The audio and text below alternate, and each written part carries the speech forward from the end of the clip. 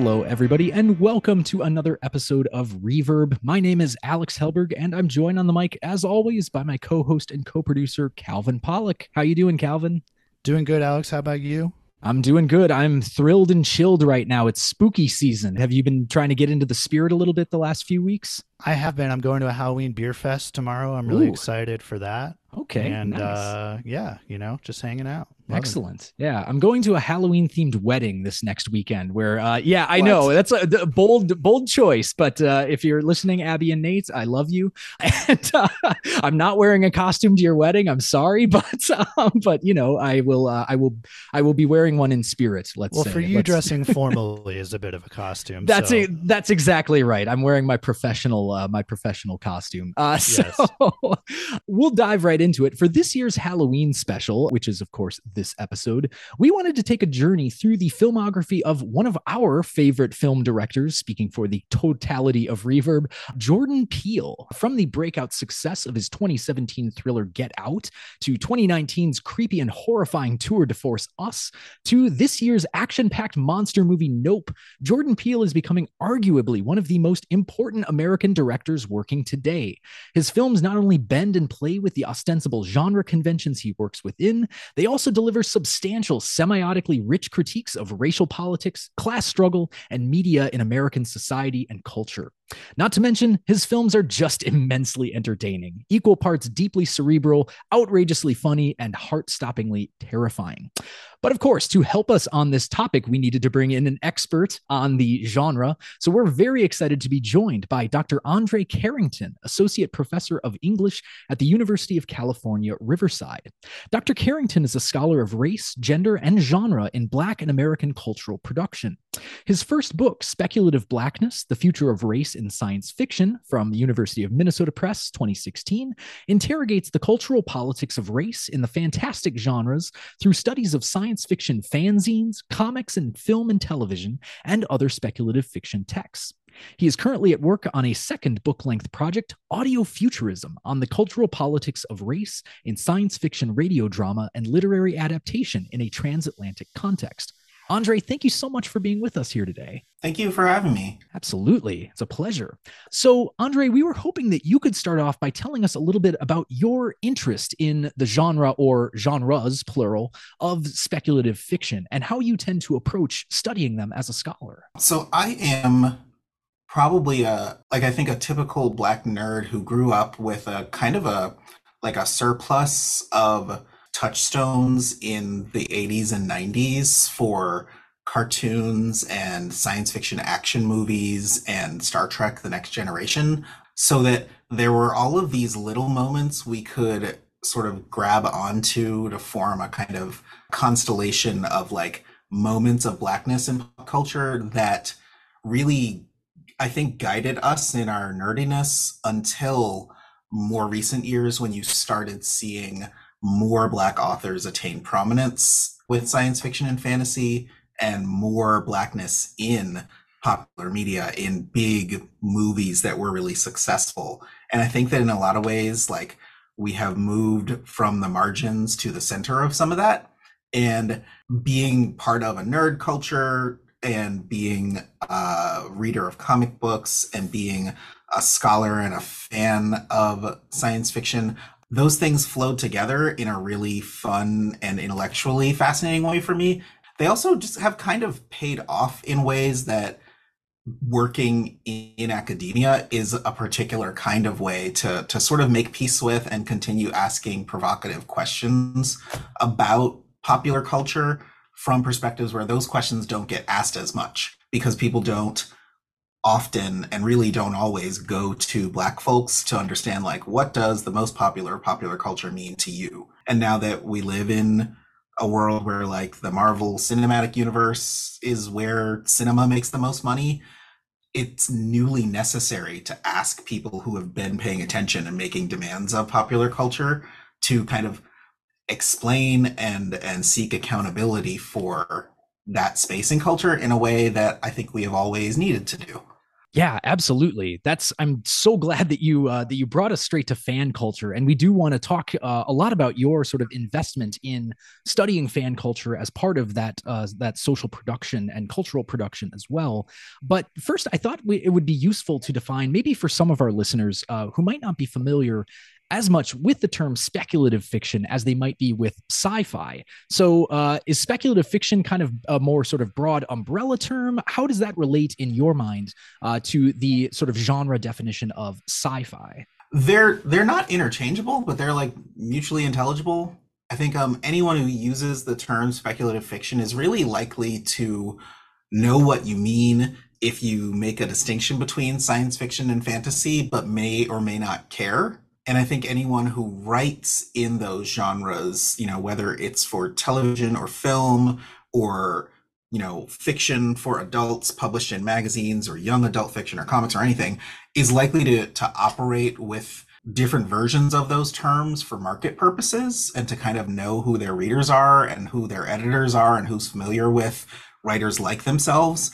But speculative fiction is usually used in a way to not have to say the science in science fiction, but to also not have to really get caught up in the problem of like the realistic in fiction or the fantastic and the imaginative in fiction. And in that way, it's a really versatile term if you press on it a little bit. But it's also a really useful kind of catch-all for things that we can name really consistently, like fantasy or horror a lot of the time, and mystery, depending on who you ask, and like counterfactual history. Any of those things can be speculative fiction, and science fiction can also be that, and just has a long history of being specifically called it. Right. Yeah. No. And Andre, there's another term that comes up in your work that I found really interesting and generative, which was the paraliterary. Right. This idea of paraliterary as distinct from literary works. And I think a lot of our listeners probably are not familiar with that term as well. Last definitional question, we promise. Oh yeah, paraliterary is like the frame around the literary and like the wall that it's on, Right. but also like it's like the thing that holds the literary in place by being positioned at its edges or outside of it. I take my use of the word mostly from Samuel Delany's use in his own writing and to apply to his own writing, but also to kind of invoke the space where he and most writers and readers operate, which is like most of the reading we do isn't literature per se, but our literacy, our ability to read, is mostly not devoted to like the capital L literary. It's really what we would call something other than what we would call the literary, right? So everything in a way that isn't literary is paraliterary, but we know that those boundaries shift all the time. And paraliterary is a useful way of saying like, oh, if you're ever making a distinction or asking a question as to whether, the jokes on like Bazooka Joe bubblegum are literature, or like the Snapple facts under the cap are literature, like sure, they're not.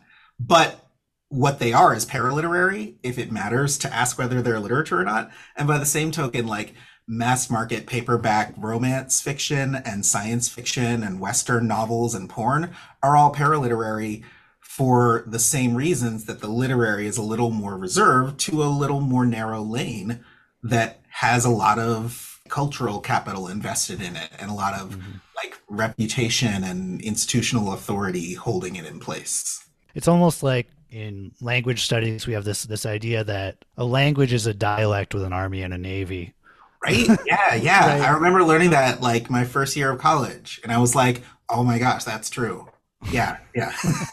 And so it's like literature is the paraliterary with an army and a navy in a certain sense, in that it is sort of legitimated by cultural institutions like universities, like sort of scholarly and cultural honors. We could even say that some film becomes more literary when it starts to win Oscars, right? Right, right. Yeah, it's got an endowment instead of an army. Yeah. Right. Exactly. Right. Individual comic books are not literature in the way that trade paperbacks and collected volumes of comics are similar enough to book length comic fiction that can be called graphic novels, that you start calling them graphic novels and start calling them literature. They're made of the Yes. same stuff, but they operate in the world differently. So we can talk about them differently. Yeah, I was thinking, sorry, this is just a side riff. I was thinking recently about a guy, like I was just imagining a guy in my head. It's like a guy in a bookstore. He sees the section for graphic novels and he goes, "Ha, graphic novels. I remember when we used to call those comic books." Right, Right? right, exactly. Like a guy who's like, "Oh, comics have gotten too big for their britches," you know? But it totally is a distinction that carries cultural cachet, right? Yeah, and speculative fiction is kind of that for sci-fi. Sci-fi is easy to say and it rhymes, and the vowels are different vowels. Like the vowels in speculative are short, but there are more of them. And they sound different and different people say them on different occasions, but there's nothing unless an author tells you they don't want their work called that and like you don't want to have a fight with them, or you don't want to lose a fight with them. Like call people what they want to be called, and we can call modes of writing and things we read by different names and kind of pin down and figure out why we want to categorize them the way we do. I think speculative fiction is a more academically useful catch-all, but in a lot of ways it makes just as much sense to say sci-fi and fantasy or to say science fiction, even if you want to say under your breath, technically, actually, it's fantasy. Like it doesn't. It's the thing that gets you out of the fight and onto the thing you're trying to talk about that Yes. is most useful. And I think of speculative fiction and paraliterary as operating kind of like that. Yeah. And I think, towards that end, we wanted to turn a little bit more to your focus on fan culture and the reason why that is so important, specifically to speculative fiction genres. A lot of your work thus far is focused on how fan cultures develop and add to our understandings of speculative fiction genres. So, just to kind of transition us a little bit into talking about the subject of our conversation, Jordan Peele, how was your experience, both as a scholar of this genre and as a fan of the genre, influence the way that you engage with Jordan Peele's films? It really, Jordan Peele making horror movies will make me go see horror movies because I am a fraidy cat and I am I am turned off by like gore and body horror and the grotesque in movies. And I think I kind of get it in the same way that people who are into horror movies and particularly like gruesome and grotesque horror, I think for the same reasons that that's what they're looking for, that's what turns me off about them. But Jordan Peele's movies do certain other things, and they're not that gory. So they're more watchable for somebody with like a weak stomach, but they're also really, really engrossing for somebody who's interested in seeing a whole bunch of other things we like in movies in horror that we usually don't see. So it's a real kind of like great crossover site and great like way to be horror without being just for people who are fans of horror and wouldn't expect to, to find work by black directors and work with lots of black people in the cast there. Right. And I feel like part of what I love about Jordan Peele's films so much is that you can see how much of a fan he is of other stuff in how he makes these movies and writes these movies. I think that, one question that I had just generally before we get into specific movies, and I think we want to kind of like talk about each one because we've never done an episode discussing all three before. We've talked about Get Out a little bit on one previous episode, but do you see that as well, that he's like building in all of these kind of nerdy fan references to all kinds of media, and that's like really kind of shaping the direction of these movies? Yeah, definitely. He's a real cinephiles movie maker, and I find it's more palatable, it's more like enjoyable and less of the sort of like fear excitement, right? There's the fear excitement and the suspense excitement, but then also the like aesthetic excitement, enjoyment of things you recognize and that are like baffling and marvelous in his films, in the same way that films that are really cool to look at and make you think are all there in movies that are not horror. And I think that's actually great because horror movies have had that the whole time. It's just the people like me are too chicken to look at them and look for it, right? But Peele, of course, is, you know, the kind of filmmaker whose films are about movies, like good filmmakers tend to do, but also really deeply engaged with doing what horror movies do for their audience, which is like scare them and make them think and make them laugh and sort of question their nervousness and their sensibilities and make you uncomfortable. And I think all of that appeals to fans as much as it does to people who have been to film school or people who are really deeply invested in like the lore and the canonical conventions of what movies are supposed to be like. They're very much movies for people who like watching movies and not just people who get whatever specific cinematic touchstones you have to be educated in to understand what you're seeing. Yeah, 100%. I mean, I am a fan of horror. I'll admit to that. Like just about every new horror movie that comes out that's like well reviewed, I will check out. But I'm with you, Andre. I'm also a big chicken, and Jordan Peele is about all that I can. Sorry, I should speak only for myself there. In No, general, no. I said it first. But yeah, Jordan Peele and the kind of more cerebral horror is typically what I get into as well. yeah, but I think that part of what I enjoy about Jordan Peele's work too is that you can't easily pigeonhole it into a genre. I think that a lot of it is very sci-fi inflected. So I rewatched Get Out this week in preparation for this conversation, and I almost feel that in some ways Get Out has been metabolized by our culture in a way that's deprived it of some of its original like genius and honestly just like chilling to the bones like weirdness and scariness. Yeah. I was really homing in when I watched it this time on the actual procedure, you know, that is kind of the main terror of the movie, and just the basic sort of like underlying fact of what's happening, which is that like, you know, these wealthy white characters are using black men's bodies as kind of mechs, right? Yeah. As machines. I mean, Yeah. I wonder if you read it the same way. I see a lot of that, and that's the way that it goes over so well for people who are ready to see a horror movie tell that kind of story. But I also see like I think that they're really successful movies and they're really appealing for horror connoisseurs and fans and people who are reluctant to see horror for what it is because it doesn't take the idea that horror can be a pigeonhole seriously. It really like kind of takes on whatever it's supposed to be burdened with as something that's just genre film, right? Or like just a B movie kind of movie and not like the main thing, the main event. And it really says like, but this is a kind of movie, right? So within those conventions, just like the romantic comedy has conventions and the historical drama has conventions and the biopic has conventions, it can do whatever those kinds of movies can do and it can depart from the formulas. But there's also so much in that basic plot of like, oh no, what if the person is not who they appear to be? And also, holy crap, white people are always coming up with horrible, terrifying ways to make black people's bodies do things that are not what we want to do. And that is itself a horror concept, right?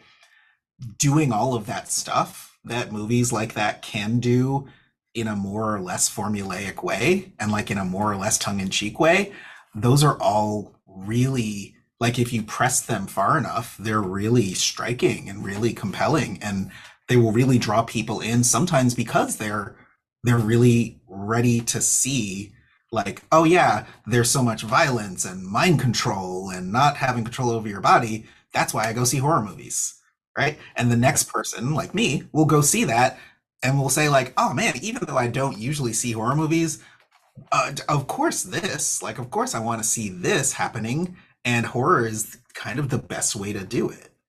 Yeah, and you have this concept that I found so generative within your theory of the speculative fiction of blackness, which is haunting, right? And you're drawing on the work of scholars like Avery Gordon, who, you know, I want to read a quick quote from your book where you're quoting Avery Gordon's Ghostly Matters, and the quote is, quote, haunting was precisely the domain of turmoil and trouble, that moment when things are not in their assigned places, when the cracks and riggings are exposed, when the people who are meant to be invisible show up without any sign of leaving.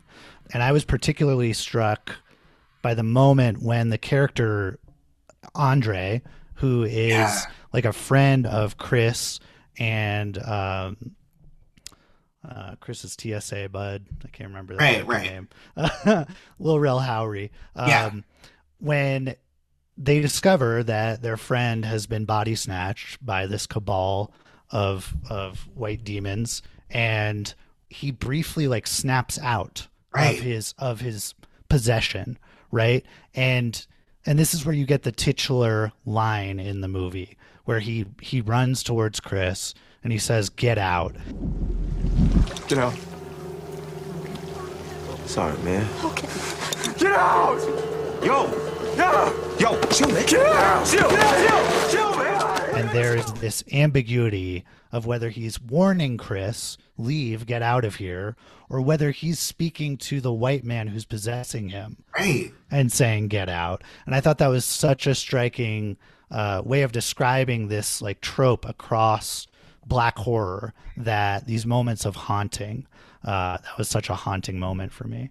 Yeah, it's very much it is, to me, it's one of the ways we can use what Black people do in popular genres in which we're not typically the canonical authors, the authorities, but we are as present as fans and critics and people who you know are invested in seeing what it means and making it meaningful for ourselves, where we can use that availability to make moments like that and to see moments like that. If you ask Black people about haunting and the supernatural and possession, we give such interesting answers. Like, you know, the question of like, can this be that person's soul still in their body in a way? Can this also be a way that this person whose rational mind is no longer in control of their body is trying to address another person who they hope can understand them on a non-rational level? Tananarive Due, the horror writer, has taught a class called The Sunken Place, like about the use of this idea and this expansive kind of repertoire in Black culture that it calls on to kind of get at that haunted and non-rational and non-living place that the eeriness of moments like that come out of, because it's like it's there, but it's also like not supposed to be there, and it's inherently it's disturbing to think about, but it's also it's moving, right? It makes you think about it. Yeah, I really love that you invoked that concept of the sunken place, and we'll definitely plug Tananarive Due's work in the show notes as well, as a sort of preeminent Black writer of horror herself. But the sunken place, you know, as kind of a concept, I was wondering if you had more thoughts about that and the way that is another sort of manifestation of this place within this movie that, you know, is at once this kind of surreal representation of being stuck inside of someone's mind without being able to be in control yourself. It was a term that even back in 2019, I think Kanye West, now very controversial figure, but at the time, you know, was kind of invoking that to describe his own struggles with mental health. Yeah, I don't know. Did you have any other thoughts about the significance of the sunken place as kind of a center point of Get Out? Yeah, it's such a powerful trope. It's one of the things that Chip Delaney sometimes calls a paraspace, where like within the work of imaginative fiction, there can be a kind of space of representation that's virtual or imaginary or separated from what's understood to be real for the purposes of the narrative, in which things that can't happen according to the narrative's rules, even if those rules are a little tweaked and far-fetched or in the future or whatever, are allowed to happen, or where that or those possibilities are consigned to that space. And there's a kind of a use for a space like that metaphorically in Get Out in a bunch of ways, in part because there is this notion that the physical substance of the brain and the identity makes this kind of control possible and makes this kind of exploitation and violence possible. But there's also a kind of iffy literary figurative use of, you know, how limited our ability to express the function of the brain and the concept of the mind really is. That we are never fully sure what we're getting at when we try to make distinctions between those things, and we use literature for things like that. So if we're going to use cinematic imagery of one kind to say, like, oh, I'm going to tell a not quite strictly realist story about this, it makes perfect sense that there's room in that not quite realist story for an even further from realist way of showing and playing out what it's like to have that happen. So a place where instead of, you know, the body ambling about and going through motions that it's capable of doing when another person's brain is in control, there's a notion of like what is left if the rational part of your brain and your faculties are not available to you.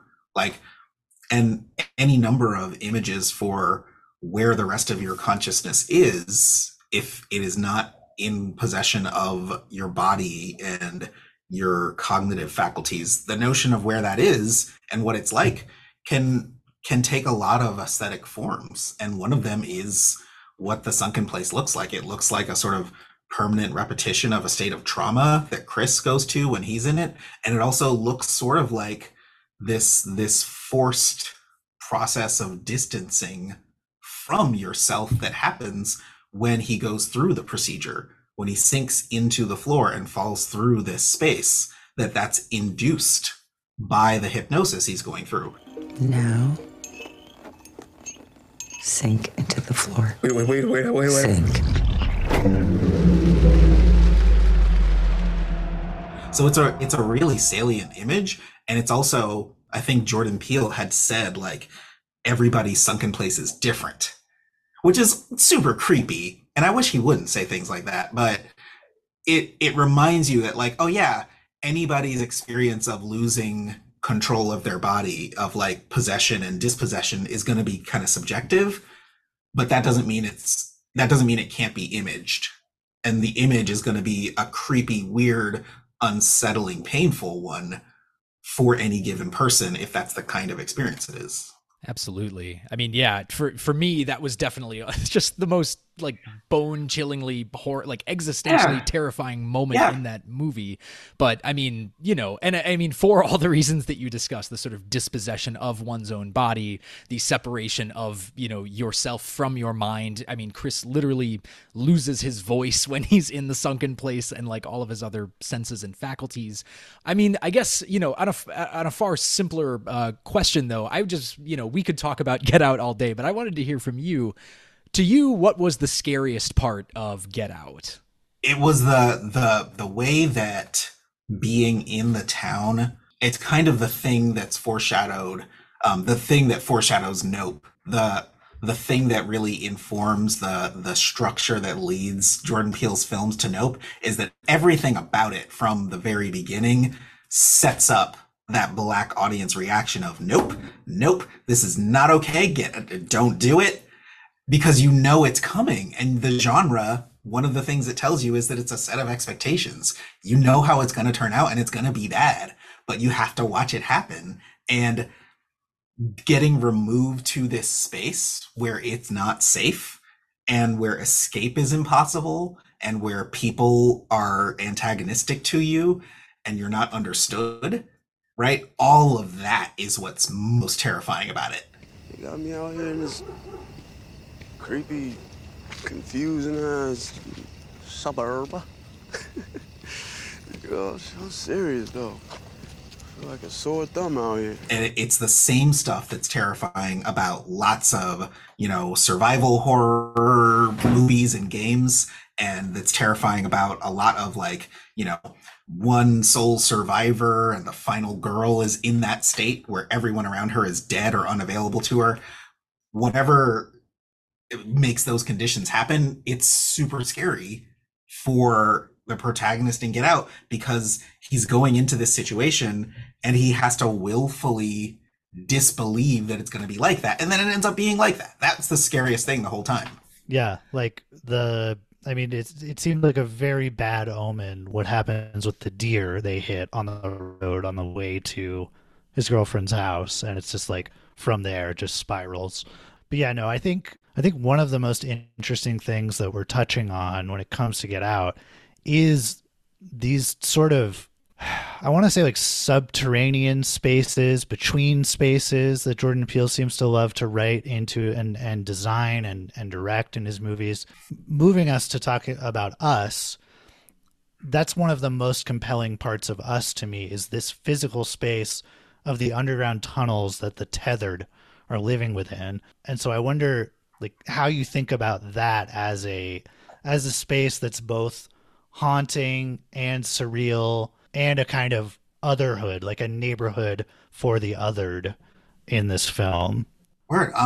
That is, audience, a shout out to Isaiah Lavender, who wrote the excellent book, The Subject of Race in American Science Fiction, and is way more daring than me in coming up with words. Because otherhood, it's this idea that can describe like a figurative or like a metaphorical space, or like an interpretation of space that is other, like rather than self. And that's what the tunnels are, and that's who the tethered are in Us. It's not just the notion that there are these counterparts, these doppelgangers to everyone who suffer while people live through their lives. It's also that they're physically somewhere that can be released, which is it's a thing that makes all the things that are scary about them showing up in the movie really threatening, also have this additional weight of like, this terrible thing has been laying in wait, has been like just under the surface, has been like kept there, and could have been unleashed at any time and could be unleashed any minute now. And because you can't see it, that just means it's somewhere else coming to get you. It really enhances the drama in a way that, like, if they just showed up one time from nowhere, it wouldn't have the same weight. But that actual space for them is what really doubles the impact.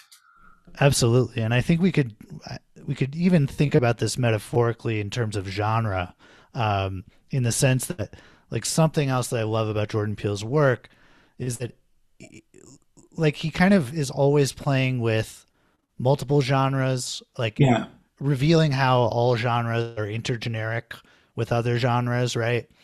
And so for some reason, that song, I Got Five on It, right, which kind of repeats throughout the movie. Like, when I hear that song now, I get scared. Like, I get, but I love that. I mean, it's just like a good kind of classic hip hop song that would not be injected with those same stakes outside of its usage in the film.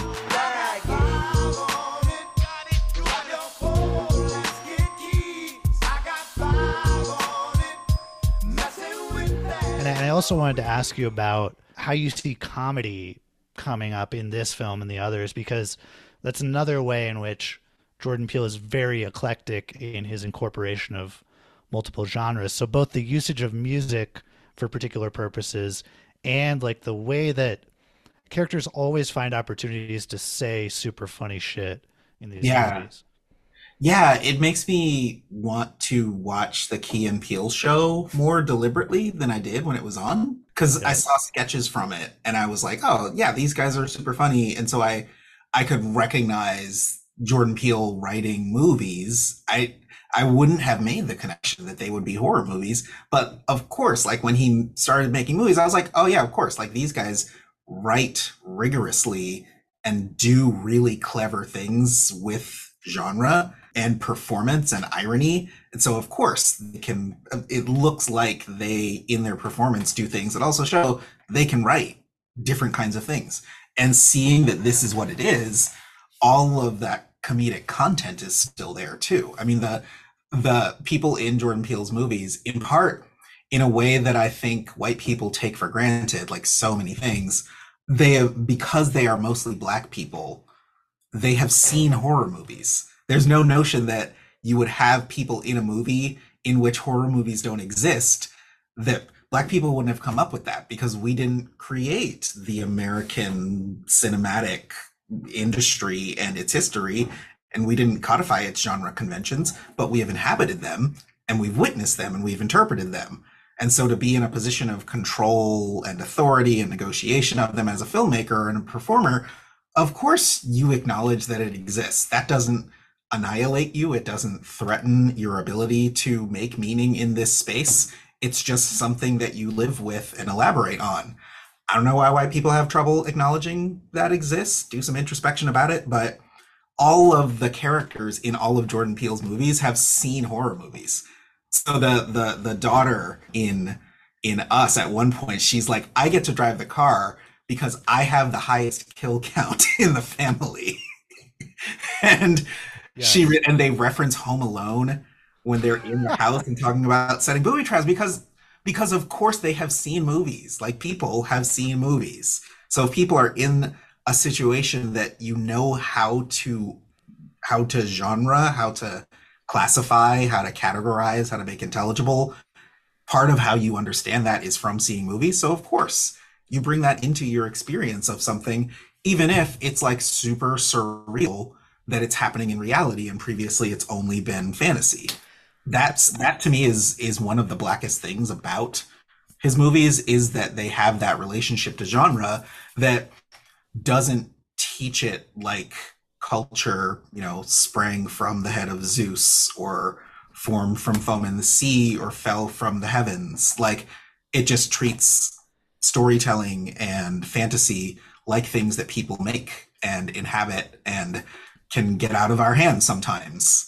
Absolutely. I'm so glad that you went there with it too, because again, I think that's, going back to this theme that that I think we're touching on again, which is Jordan Peele and, all of his characters as themselves fans of horror and fans of the genre, right? Like, I mean, you can see it from, if we want to go back to the very beginning of Us, where, they kind of like zoom in on the screen before the Hands Across America ad runs, you see a bunch of like VHS tapes on the side. One of them is Chud, Cannibalistic Humanoid Underground Dwellers, right? Like, that's a specific reference to another film that is about a sort of underclass of people living in the sewers underneath a major city that have been, irradiated by just careless government and corporate exploitation, right?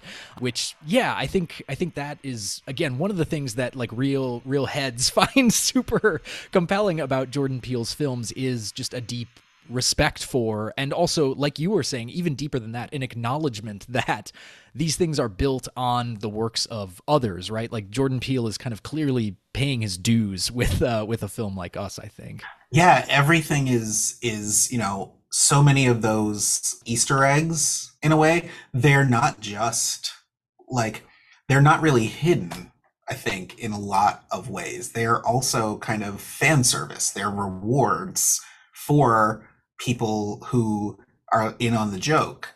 But there's a really nice kind of reassuring, and I think in relation to the terrifying content, a kind of mitigating quality, where those moments of recognition and comfort and familiarity, they make the blows a little softer. Like, they're always sort of, they're on either side of like a horrible wound or injury or jump scare or something, which are still really affecting. But in a way, those gestures help it all go down a little easier. And that's something I'm grateful for as a viewer who has a hard time with the intensity of the violence, right? Like, it's necessary and it's rewarding and it's compelling, but it's also like, it's a lot. And it, in a way, like, it wouldn't make sense for a movie like that, like for another movie great. But like for movies like these, I think it would be hard for those references to be so constant and so ubiquitous if they weren't kind of gestures of appreciation and like tips of the hat to other filmmakers and to fans. And in that way, it's all like, oh, sure, it's a horror movie, so I'm going to scare you. But also like, it's a horror movie, so you're going to be okay. But also not that okay because you'll still be disturbed. Like I'm physically nervous remembering scenes from Us Yeah. now, even though I know it's just a movie. No, totally. I have one more Easter egg that I really love in Us is where multiple times throughout the movie they're kind of showing this a reference to a Bible passage, which is Jeremiah 11:11, and there's two layers to this, I think, which is that the first layer is just the quote, and I'll read the quote in a second because it's really chilling and interesting. But there's also, like, I know that when this movie was being made, Peele was working really closely with the director Paul Thomas Anderson, who directed Magnolia. And Magnolia does a similar thing where it has a biblical Easter egg like built into it, which is the passage Exodus 8:2, which is about frogs falling from the sky, which plays into the film. Spoiler for a movie that came out in 1999.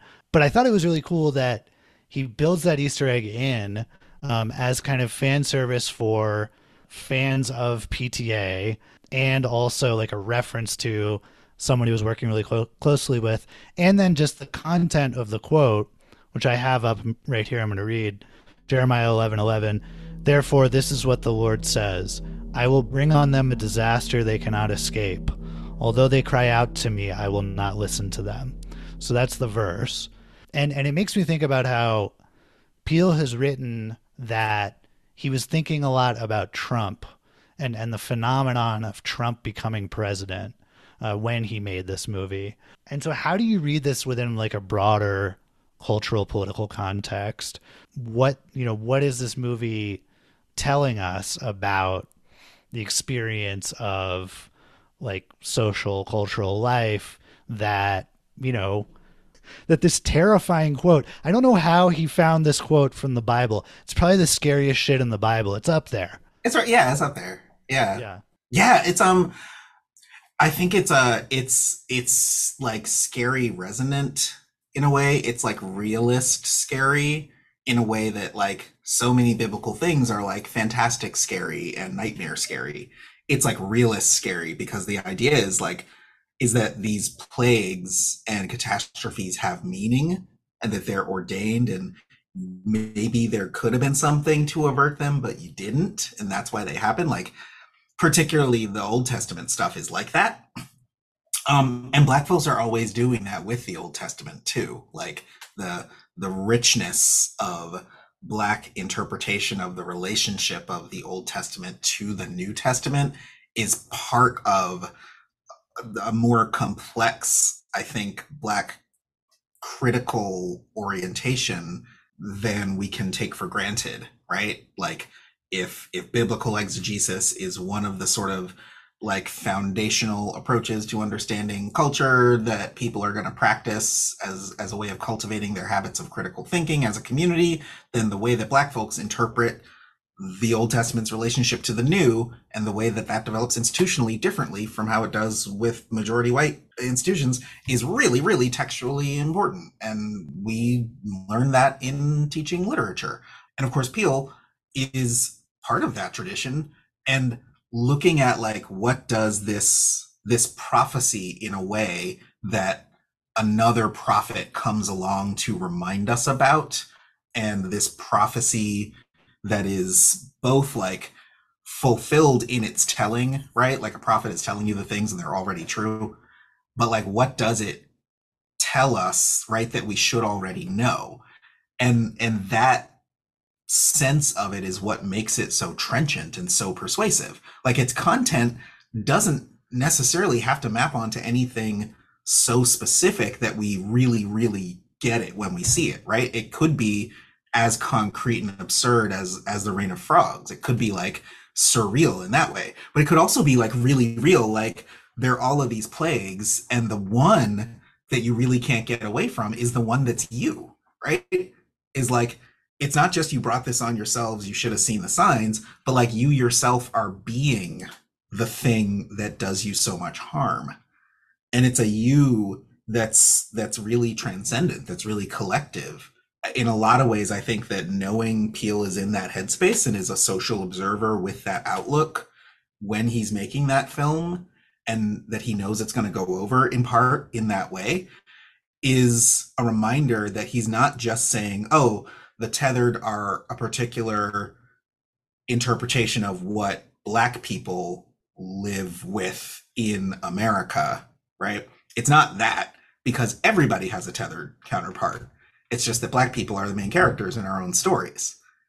And in that story, the us that we are, that we have done, that we have created as the thing that's our own undoing, includes us and includes our counterparts in a way that's deeper, and I think more of an indictment and more prophetic than just like, oh yeah, of course it's Elizabeth Moss, like she and her white family and they're keeping up with the Joneses drama with the family we're focusing on. That's the us doing it to ourselves, and the unfair ill-gotten gains and all of that. That's us doing it to ourselves. We might even be ready to see that. But the idea that it's all of us is scarier, because then it's both, it's everybody's problem, which it certainly is in effect, and everybody is implicated in its cause, which is also like super scary. That was, I mean, that literally is hearkening to the line that I think terrified me the most in Us, and the one that really, I think, hit me in the way that was most unexpected when I first watched it, which was when Red and Abraham and Umbre and Pluto, the tethered family, corner them in the living room. What are you people? We're Americans. That was just like, whew, yeah, that was exactly what you described. That feeling of like, oh God, we're all implicated in this, was just driven home so profoundly in just that one line, I thought. It did that, had that kind of chilling effect, in that it was this sense of like, oh no, they're speaking about themselves, and like the monster you've created, those are Americans, but also the people who the monsters are doubles of, oh wait, they're Americans, hold up. Like that really does it.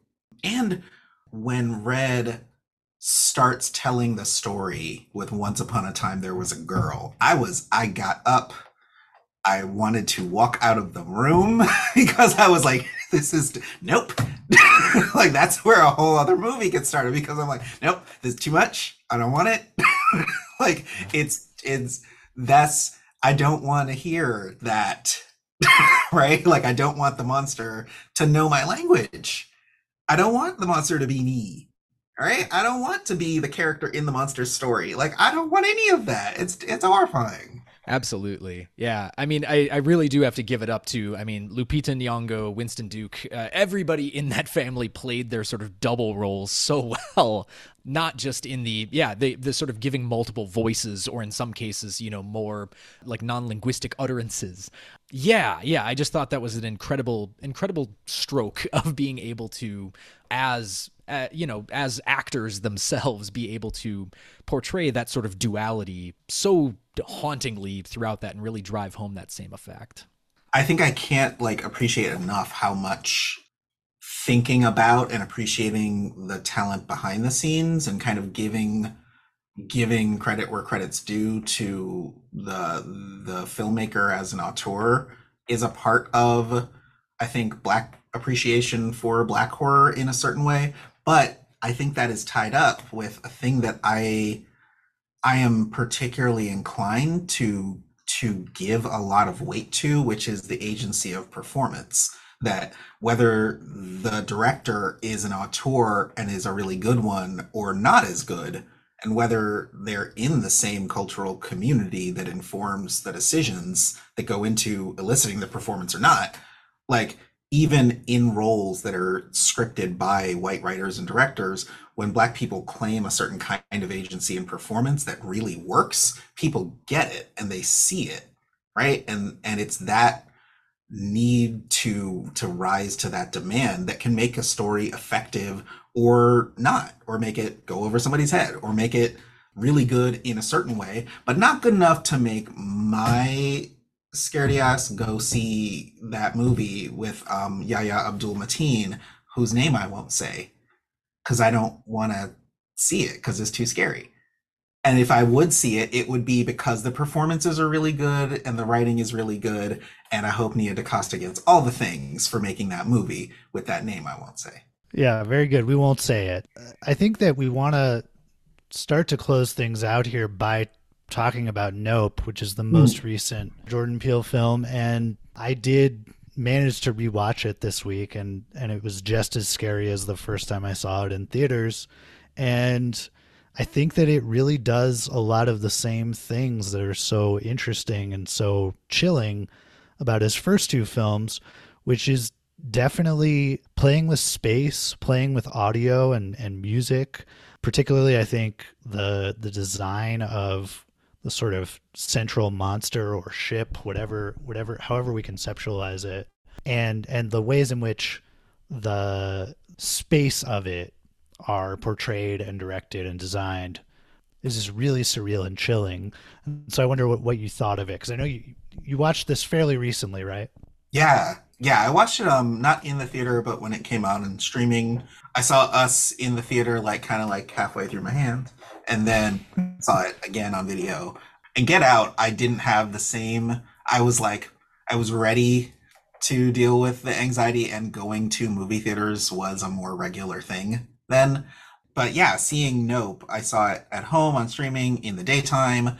I asked people beforehand, like, is it really scary? And they said no, much more so than they would have said about his other films. And that I think they would have about a lot of horror films, even some that might contain some of the same tropes and the same triggers.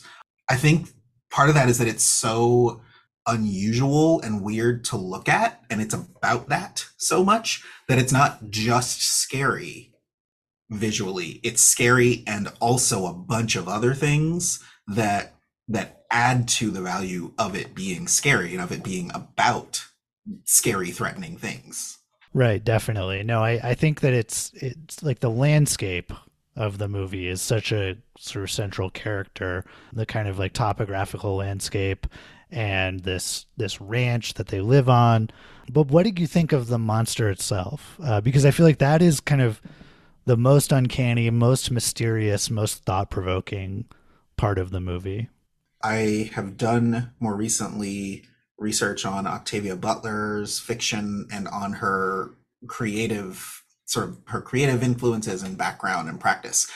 And one thing that she's so masterful about in writing, even prior to seeing her work adapted for other media now, in her writing, she's so good at modeling aliens whose alterity is really consistent and really affecting. And she achieves that really rigorously. She really studied anatomy of different animals and plants to craft imagery of aliens that would produce sensory effects for readers, right? That you could describe with words that you didn't necessarily have to see to get, but that if you did describe what you were seeing verbally, you could do it effectively. And I think Peele, his vocabulary is images. And in figuring out, in asking for, in soliciting the imagery like what we see in Nope, it really achieves that effect of saying like, okay, what does it feel like to look at this? What are 10 people going to think looking at this? What is going to make the experience of looking at this really captivating, right? Like literally, like it's going to be how the thing works. And it's also going to be strategic, right? All of those qualities that are really sort of narrated in the story, and that that Kiki Palmer and Daniel Kaluuya, that their characters have to understand in order to deal with the monster. It's that need to really like confront what images mean to us and like the impact of what things look like and what it's like to be looked at. It's like such an intense engagement with that really can produce like the real confrontation, right? The real like monstrousness of like the absolute spectacle that thing constitutes. And it's a really like forceful way to do that in a way that I think is sort of, it's like the monster, sort of like Stephen King's It, right? Where it looks like something that will be compelling and desirable in some way, and that's how it draws you in. But it's as if this thing has a stable form that just has that effect, right? Its form is abstracted and nebulous rather than having all these specific qualities, but it's really evolved to have those effects. And that's a really challenging and I think very Octavia Butler influenced science fiction disciplined way to construct a monster. No, I couldn't agree more. And I mean, it's kind of circling back to this point about Jordan Peele being somebody who I think really, understands and appreciates the craft that goes into creating something that is just skin-crawlingly terrifying, using an understanding of various parts of different anatomy. Like I mean, Calvin and I were talking about this back when we first saw it, that, like, what is Jean Jacket? Is it a gigantic eyeball? Is it some kind of weird sea creature that is up in the sky? Like, it has all these weird fluid movements. Its flesh is just like the scariest pale white sort of substance that you can imagine. And at various times in the film, it's implied that it also is some kind of letterbox, like a frame. Yes. For an old school film camera. Right? Yeah. It's it's all of the scary things about the filmic image, right? It's all of the like threat of the image of you being your undoing. And it's also the problem of control, right? It is wanting to see and fix something that resists fixity and has this quality of movement and autonomy that you really can't exert power over by looking at it, which makes it really, really threatening for people, because we as a species seem to want to do that in our reliance on the visual, but also like particular people do it more than others. So the people in the film with an interest in doing that in their careers and in their character tend to get into relationships with the monster that are all about that. And then the characters who are working through that are trying to find a way to not live in that same relationship to images and to control, are trying to figure out some way to make it mean something different, like so that it doesn't mean it eats them, right? But it means like, can we visualize this indirectly? Can we have an interaction with it in which our imaging of it is meaningful in the way that we live, but that doesn't inevitably result in us falling prey to it the same way everybody else does? Like, how are you going to figure it out? And I really love how their negotiation with it. It's a lot like Predator in that way, like kind of a horror movie, kind of a action movie. Like, I don't know. This is not my field. It's not my genre. But still, horror, aliens, all this stuff, and it really is like the hunter becoming the hunted, and that effort to outwit, the predator is doomed to fail. But it's also, by understanding and respecting it, maybe it can happen differently. And that, I think, is what, that's the plot revolves around that effort. Yeah, absolutely. I mean, yeah, the whole idea of the concept of territory in general seems to imply that kind of like that relationship between being, having control or having ownership over space and places, as well as, to be in control of the gaze and where you are directing it, how you are exerting control through that. You touched on some of the characters that develop this kind of, a toxic relationship, shall we say, with Jean Jacket, the monster, in particular, Stephen Ewan's character, Jupe. who seems to, he, for those of you that haven't seen it, develops this sort of circus sideshow with the alien monster as its centerpiece, eating the horses that are being given or that are being sold to him by OJ and M, the Haywood family. And Jupe seems to have this notion that he, not only is his place called, Jupiter's Claim, it's this kind of last stronghold, this last territory that he's sort of grasping onto with his, both figuratively with his fame and literally with the land. But also it seems to be this kind of odd space that he occupies where he is in control of, what has been called in the interpretations of this film a bad miracle, right? And that's the thing that I think still confused me the most, is, if we want to go back to that theme of surrealism and how, surreal elements are kind of, driving the plot forward, I was really drawn to the opening scene with Gordy's home, where the younger version of Jupe's character is confronted by this chimpanzee that, murders the other actors on this TV set. And then later we're introduced to the fact that there is this shoe that's standing straight upright in the middle of the set.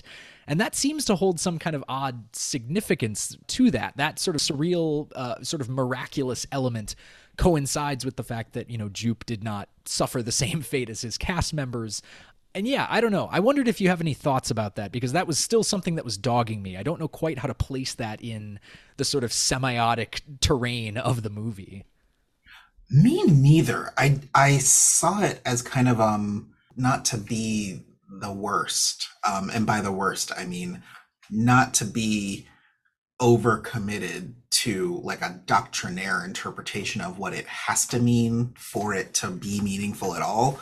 But if anything, it has a quality, that one image of the inexplicably suspended shoe. It's both it's, kind of a condensation of the spectacle, which is what the movie's all about, spectacle, but it can't be the spectacle by itself, right? And it also is something that no one else witnesses, right? So implicitly, we see it from a viewpoint that is so singular that it really can't be a spectacle in the way that all the big deal spectacles in the film are about, that they're collective, that they're shared, that the experience of interacting with them can be repeated, and that it can be solidified into a form that can be, made formulaic and have a product. It can't be all of those things in a way, because it's a little more of like a weird, pure cinematic image for its own sake.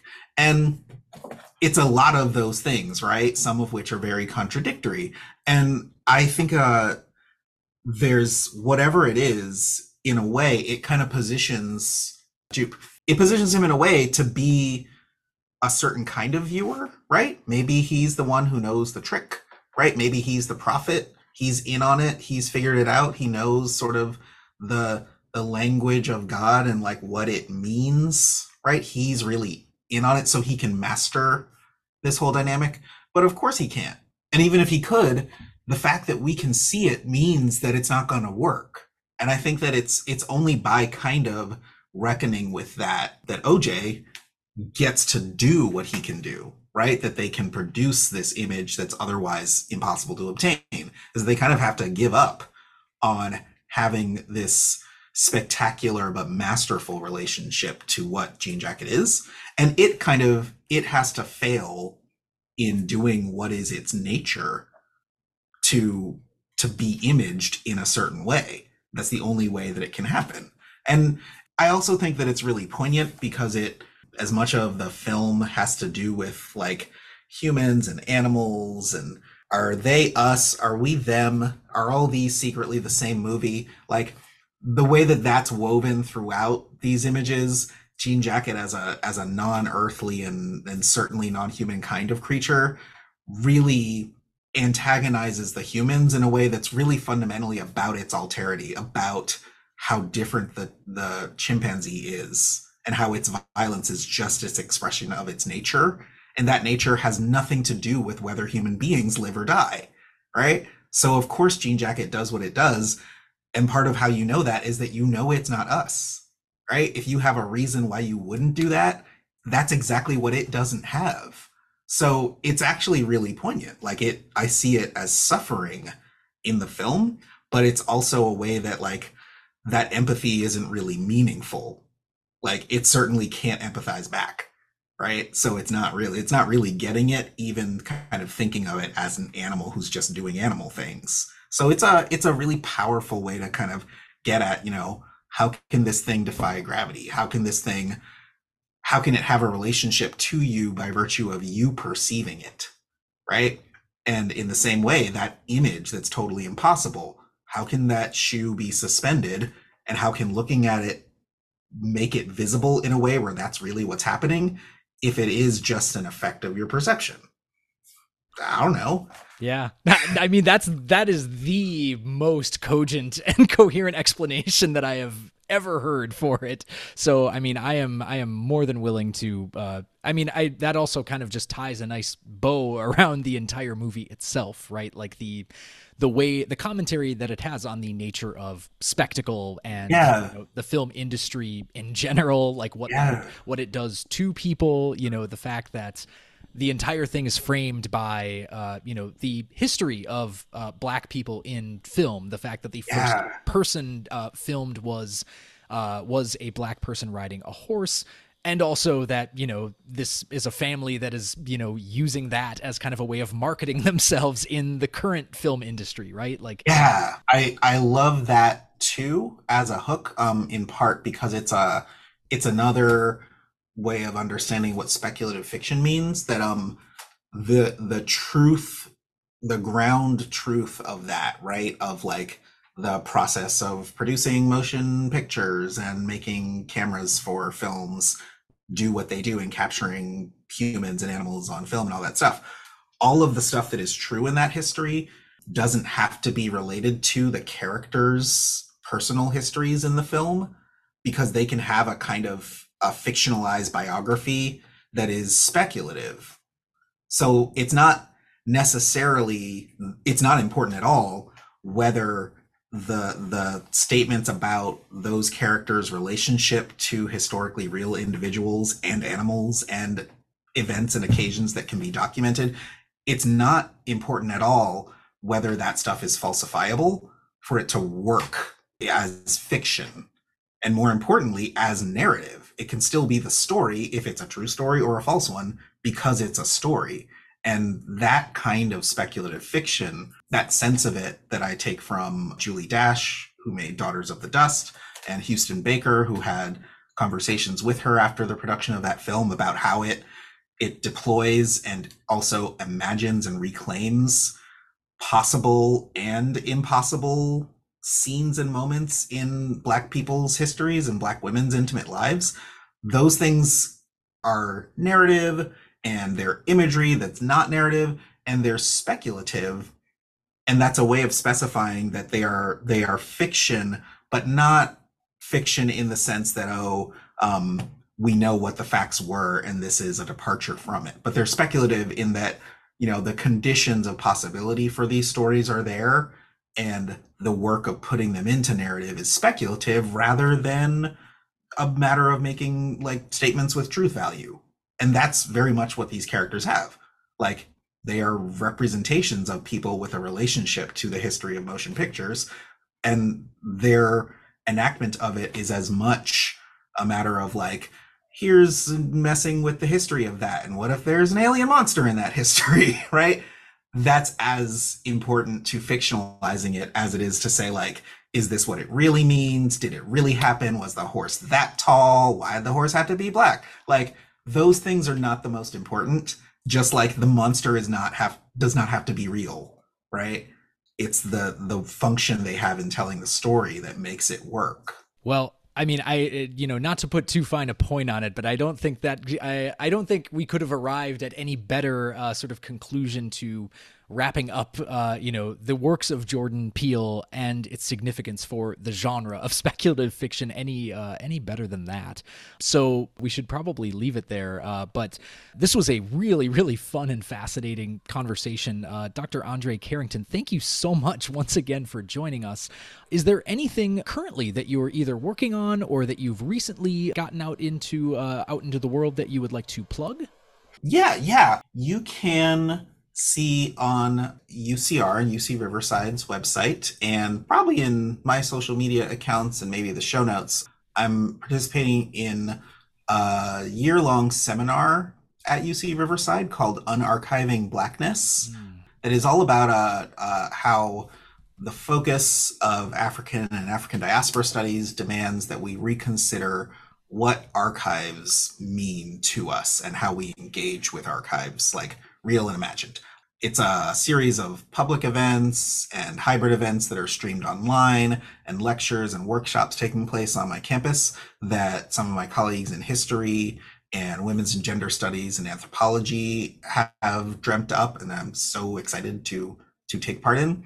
And we are bringing wonderful people into conversation all year and staging programs that I hope people will pay attention to and check out. That's brilliant. Yes, we will absolutely put that in the show notes and plug that in on our Twitter as well. Thank you once again so much, Dr. André Carrington, for joining us. Thank you so much. Thanks, André. This is such a great example of what we love to do, which is talking to people who are in adjacent fields of English studies and learning about your perspective on stuff like this. And it's been really generative for me. So thank you so much. Absolutely. I am so glad. This has been super. Absolutely. Well, and from all of us at Reverb, we hope that you have a wonderful spooky season, a happy Halloween. Don't get too scared out there, but if you haven't caught any Jordan Peele films, this is our high recommendation. There's a lot to unpack within those, and they are just great entertainment on the side as well. From all of us here at Reverb, we wish you a happy Halloween. We will talk to you next time. Bye-bye, Take everybody. care. Trick or treat. Trick or treat. Our show today was produced by Alex Helberg and Calvin Pollock, with editing work by Alex. Reverb's co-producers at large are Ben Williams, Sophie Wadzak, and Mike Loudenbach. You can subscribe to Reverb and leave us a review on Apple Podcasts, Stitcher, Android, or wherever you listen to podcasts. Check out our website at www.reverbcast.com.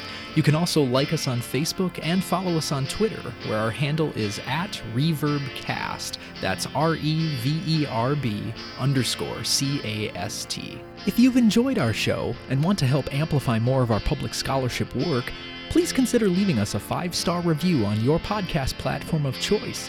And tell a friend about us. We sincerely appreciate the support of our listeners. Thanks so much for tuning in.